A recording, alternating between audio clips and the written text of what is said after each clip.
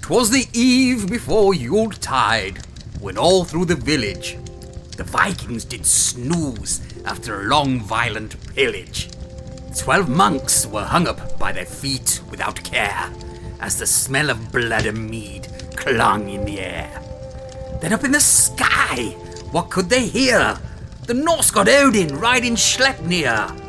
His 8 mighty hooves galloped and clattered, drumming a fine rhythm on the bones that were shattered. While mountainous frost giants snore in their slumber, they're missing the rumble of Thor's distant thunder. Hell hefts her mead horn and takes a deep swig, while Loki the trickster, he prances a jig. Despite the body's gut slayings and gore, there are shindigs, parties, good tidings galore.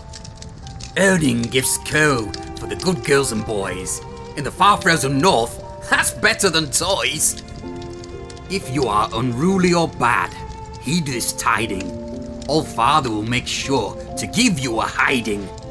When Odin leaves with birch in pocket, take a good look at his empty eye socket. As his steed canters on into the night, he shouts, "Merry Yuletide to all! Give the monks a good smite!"